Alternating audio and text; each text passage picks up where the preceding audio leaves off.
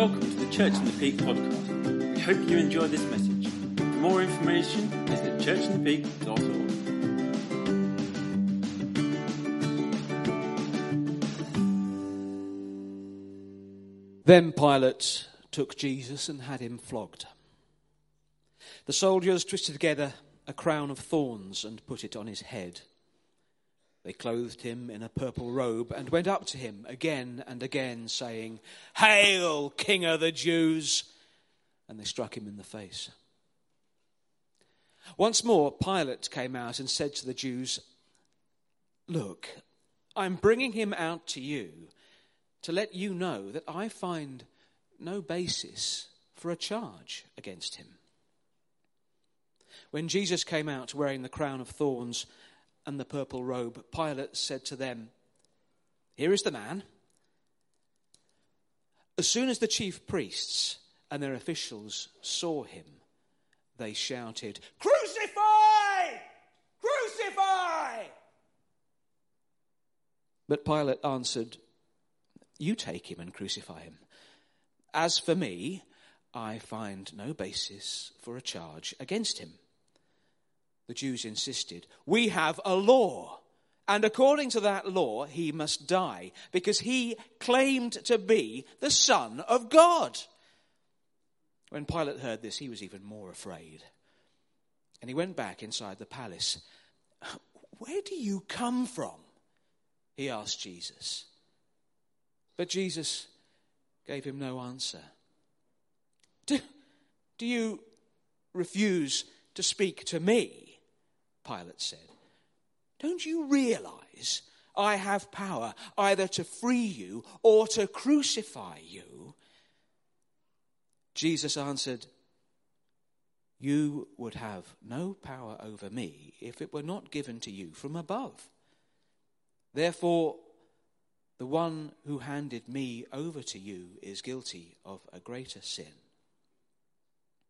From then on, Pilate tried to set Jesus free, but the Jews kept shouting, "If you let this man go, you are no friend of Caesar. Anyone who claims to be a king opposes Caesar." When Pilate heard this, he brought Jesus out and sat down on the judge's seat at a place known as the Stone Pavement, which in Aramaic is Gabbatha. It was the day of preparation of Passover week, about the 6th hour. "Here is your king," Pilate said to the Jews, but they shouted, "Take him away! Take him away! Crucify him!" "Shall I crucify your king?" Pilate asked. "We have no king but Caesar," the chief priests answered. Finally, Pilate handed him over to them to be crucified. So the soldiers took charge of Jesus. Carrying his own cross, he went out to the place of the skull, which in Aramaic is called Golgotha. Here they crucified him, and with him 2 others, one on each side and Jesus in the middle. Pilate had a notice prepared and fastened to the cross. It read, "Jesus of Nazareth, the King of the Jews." Many of the Jews read this sign, for the place where Jesus was crucified was near the city, and the sign was written in Aramaic, Latin, and Greek. The chief priests of the Jews protested to Pilate, "Do not write the King of the Jews, but that this man claimed to be King of the Jews." Pilate answered, "What I have written, I have written." When the soldiers crucified Jesus, they took his clothes, dividing them into 4 shares, one for each of them, with the undergarment remaining. This garment was seamless, woven in one piece from top to bottom. "Let's not tear it," they said to one another. "Let's decide by lot who will get it." This happened that the scripture might be fulfilled, which said, "They divided my garments among them and cast lots for my clothing." So this is what the soldiers did. Near the cross of Jesus stood his mother's sister, Mary, the wife of Clopas, and Mary Magdalene. When Jesus saw his mother there and the disciple whom he loved standing nearby, he said to his mother, "Dear woman, here is your son." And to the disciple, "Here is your mother." From that time on, this disciple took her into his home. Later, knowing that all was now completed, and so that scripture would be fulfilled, Jesus said, "I'm thirsty." A jar of wine vinegar was there, so they soaked a sponge in it and put the sponge on a stalk of the hyssop plant and lifted it to Jesus' lips. When he'd received the drink, Jesus said, "It is finished." With that, he bowed his head and gave up his spirit. Thanks, Den, for that brilliant reading. So powerful. When I knew I was going to speak on Easter Sunday, I was praying about what I should speak on. And I felt the Lord say to me, "I want you to speak on the words, 'It is finished.'" And I thought, my goodness, am I going to preach on that? 3 words. Seems a bit difficult. Anyway, let's see how we get on. 3 words. It is finished. And what I began to think about was that if we say something is finished, then equally, if something's finished, something else starts. And the cross, and Jesus dying on the cross, is the most significant event in the calendar for Christians. And Easter is that event that we are here thanking God for this morning. And so what I want to do this morning is I want to look at 5 things that finished when Jesus died on the cross, and we'll look at 5 things that started. So we're looking backwards and we're looking forwards, because remember, the cross wasn't the end. Jesus died on the Friday. He said, "It is finished." But on the Sunday, he rose again and something else started. So what finished when Jesus died on the cross? When he said those words, "It is finished," and gave up his ghost, gave up the spirit, what finished? All the Old Testament prophecies that were right from Genesis through Isaiah, through Abraham, right up to the New Testament, 300 prophecies about Jesus were fulfilled in that moment when he died on the cross. Go and read Isaiah chapter 53. It tells the same story that Den just read to us a minute ago. It tells the story hundreds of years before Jesus died. All those prophecies that were brought in the Old Testament came together as Jesus died on the cross. What else finished? What finished was the law. Up to that point, the high priest had to offer sacrifices for the people's sins. All that finished when Jesus died on the cross. Why did it finish? Because he is our perfect sacrifice. When John saw him, the first thing he said, "Behold, the Lamb of God who takes away the sin of the world." No longer was the temple, we'd looked at the temple a few weeks ago, no longer was the temple and all the sacrifices in place. No longer was there a high priest. Jesus is our great high priest. Hallelujah. It all changed. No longer a day of atonement once a year. Jesus is made our eternal atonement by his death on the cross. Hallelujah. We know the symbol of the curtain in the temple being torn from top to bottom, symbolizing access for us into God's presence. No longer the high priest is the only one that can go into God's presence. Now it is open for everyone, Jew and Gentile alike. Suddenly, everything changes. Thirdly, the power of sin and Satan is destroyed at the cross. once and for all. It's the power of sin and Satan. The curse of the law is broken. Galatians 3:13 says, Christ redeemed us from the curse of the law by becoming a curse for us. He was our substitute. He took what we deserved. Our debt was paid once and for all. Now, the Greek word, I'm not particularly good with Greek or Hebrew or anything like that, but this just blessed me so much. The Greek word for it is finished is a... Very good. You said it better than I could. Tetelestai, something like that anyway. What does it mean? What it means is paid in full. Paid in full. It is finished, paid in full. You know, when you had an invoice that was sent to you in those days, they used to stamp on it, tetelestai, paid in full. And then if anyone came to you and said, you haven't paid that, you said, yes, I have. Here's the bill. It's stamped with the word, paid in full.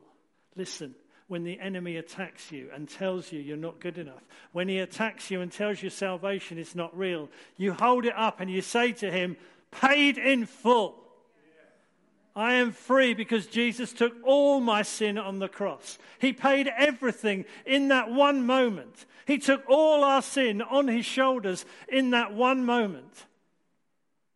Forever. The sin that you did yesterday, the sin that you will do today, and the sin that you will do tomorrow are taken on Jesus' body. For all time.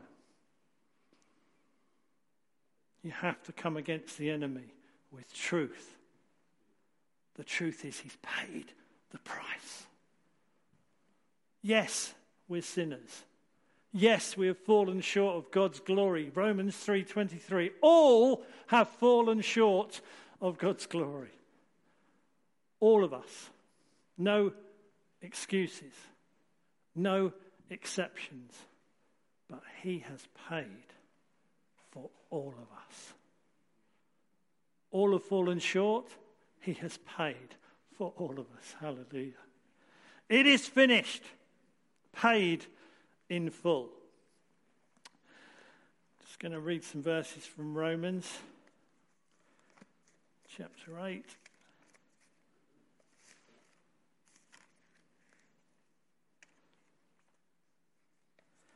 So, now, there is no condemnation for those who belong to Jesus Christ. There can't be any condemnation if it's paid in full. You can only be condemned for something that hasn't been paid, and Jesus says, I've paid it all.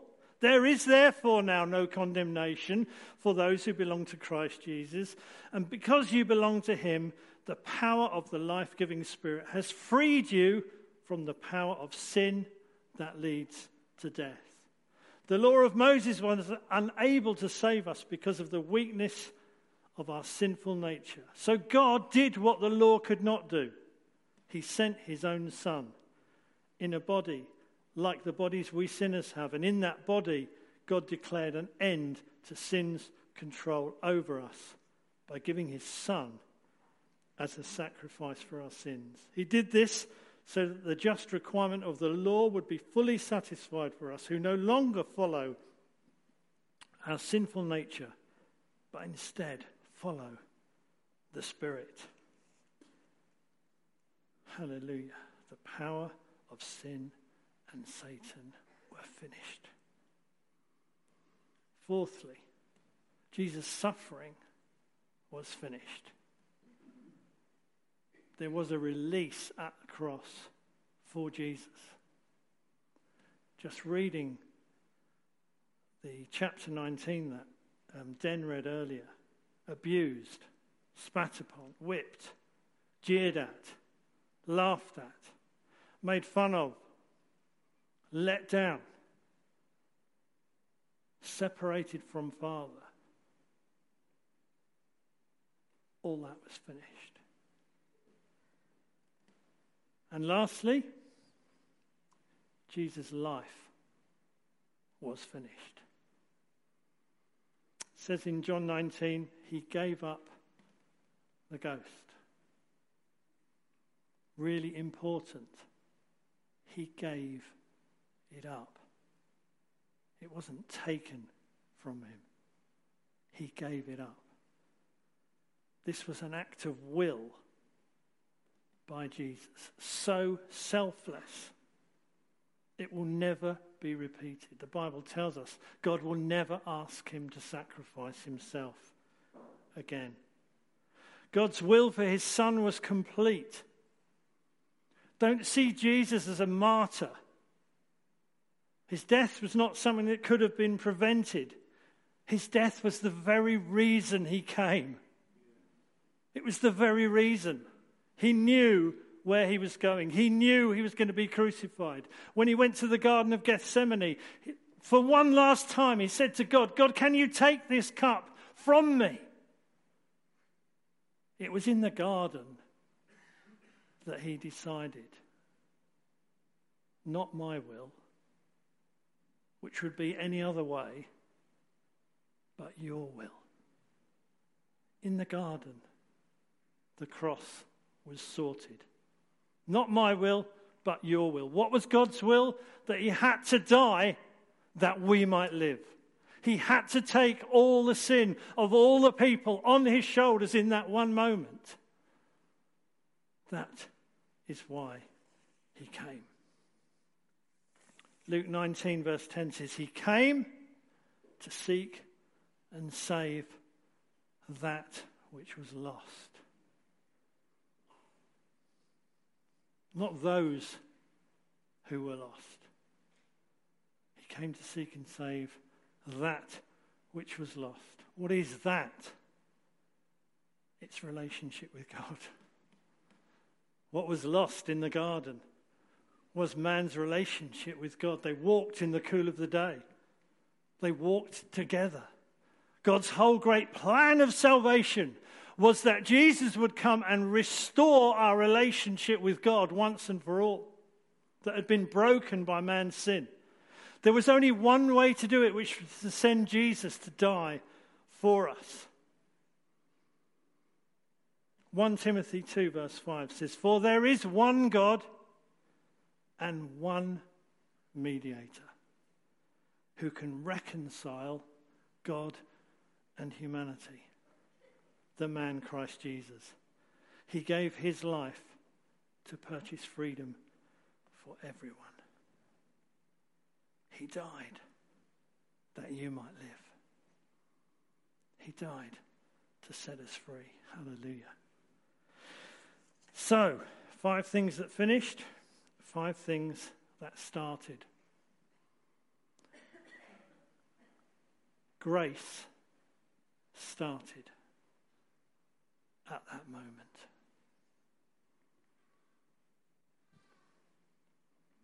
Grace through faith in Jesus Christ. Because the thief on the cross next to Jesus was the first person to be saved by grace.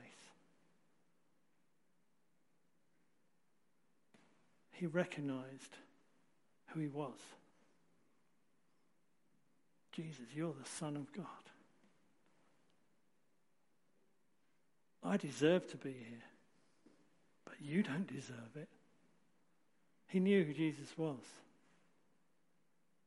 And in that moment, Jesus says to him, today, you'll be with me in paradise.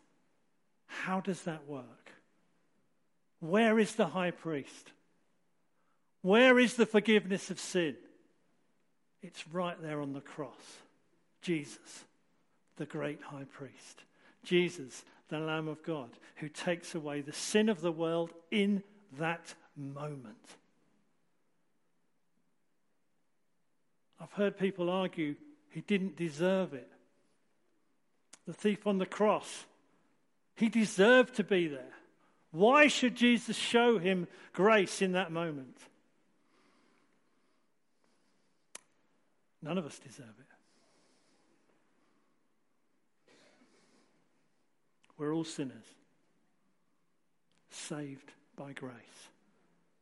There is nothing you can do to earn your salvation. Nothing. You may think you're better than the next person, but you're not. There is nothing you can do. The thief on the cross had faith. Faith. And he's with Jesus. Hallelujah. I love it. I love it. In that moment, the Pharisees, the Sadducees, the lawmakers, the rulers have completely misunderstood what Jesus was all about. They're the ones that have sent him to the cross. They didn't even recognize the Messiah. And yet they knew the scriptures inside out. And yet the thief on a cross can have a moment of faith and recognize who Jesus is. And he is saved and he's in paradise with Jesus that very day. Hallelujah. There is hope for me. There is hope for you. There is hope for the people out there who don't know Jesus. Why? Because his grace is available from this moment for the world. Jew or Gentile, Greek or Roman, American, South African, Australian, sinners, saved by grace. Hallelujah. Hallelujah.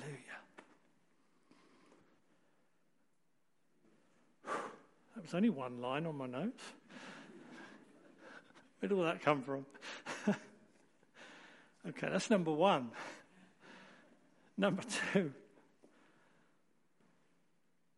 the reconciliation of God and man started at the cross. God's great plan of salvation. We just read in Romans 8, there is now therefore no condemnation for those who belong to Christ Jesus.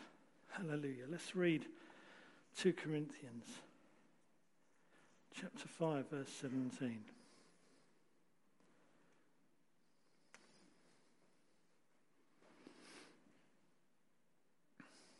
Anyone who belongs to Christ has become a new person. The old life is gone.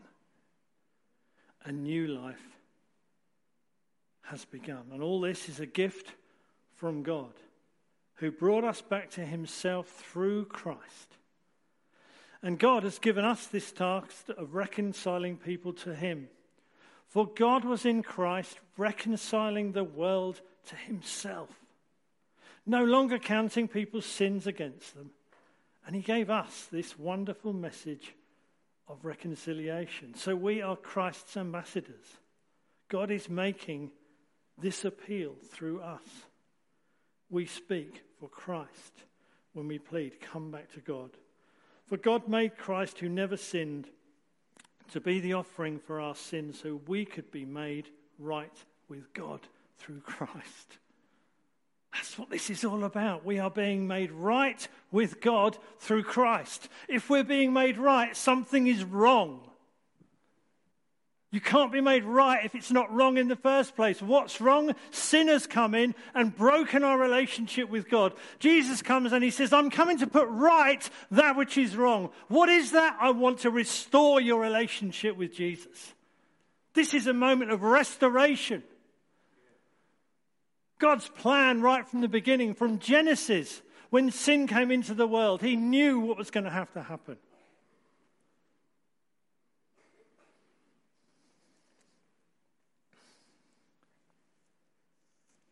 Romans 3:21.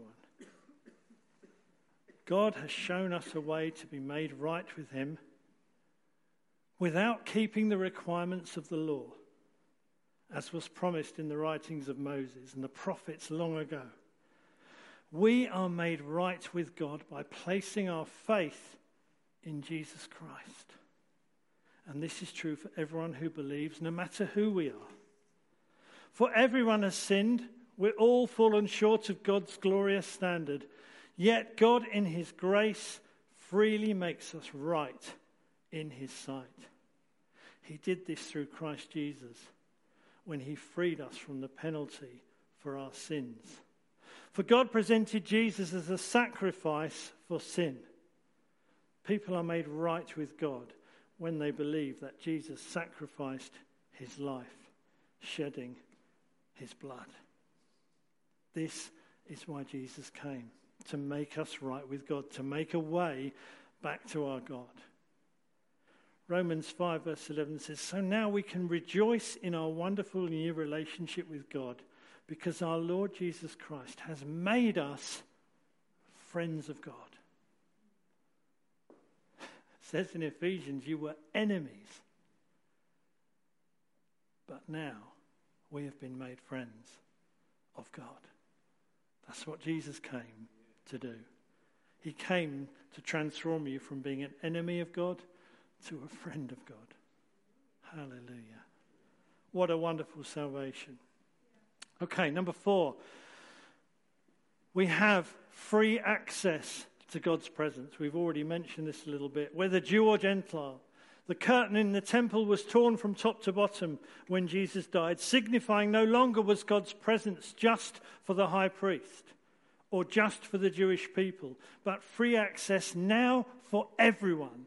No matter where you are, no matter what you're doing, you can go into God's presence. You can talk to him. You can pray to him. He is with you at work, at home, at school, wherever, out walking. Free access to God's presence.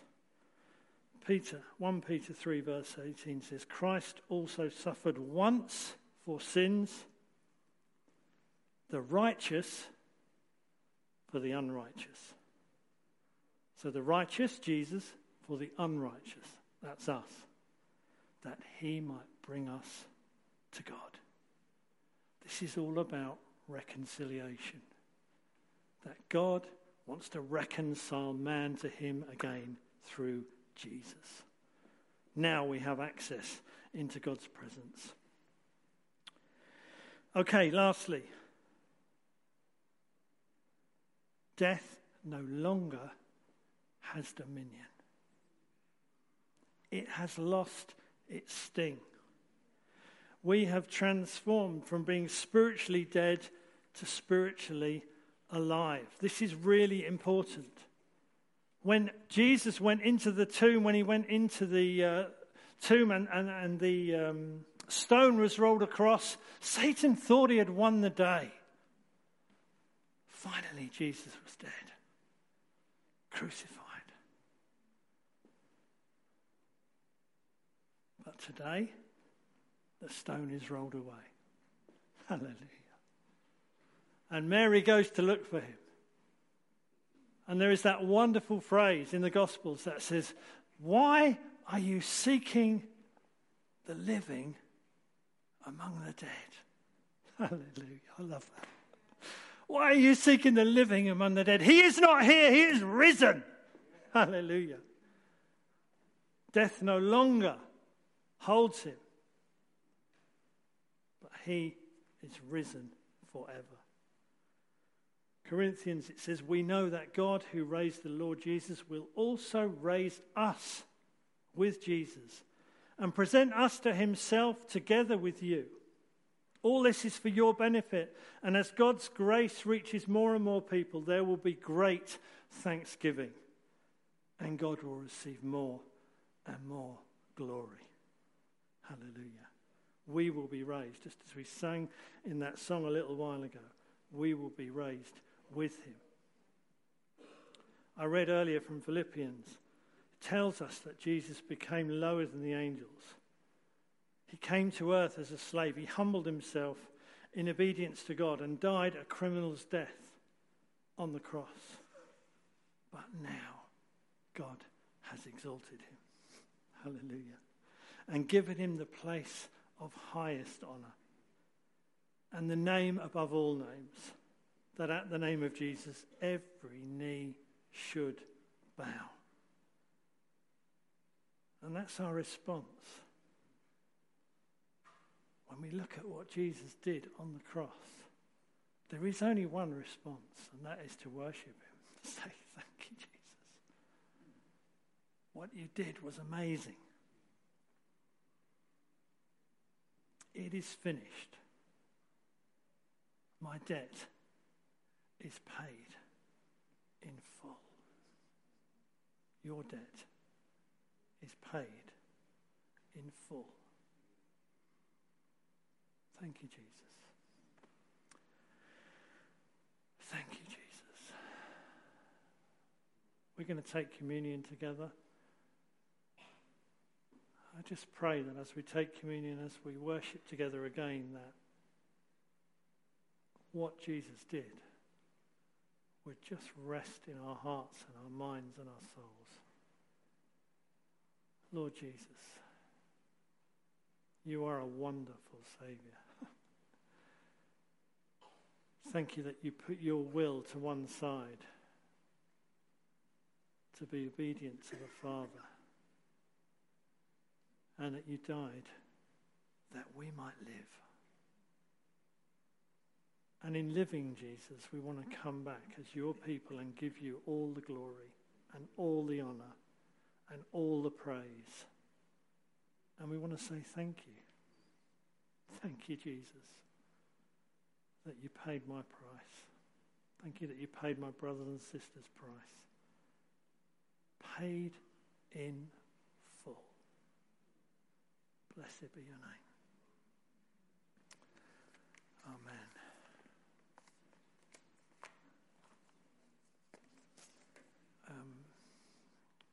Ali, do you want to come back?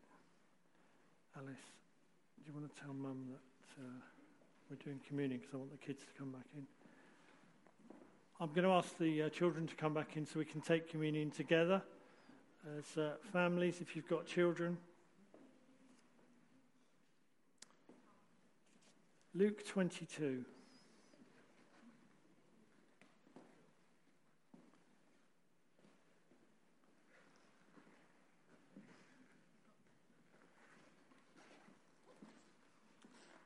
When the time came, Jesus and the apostles sat down together at the table.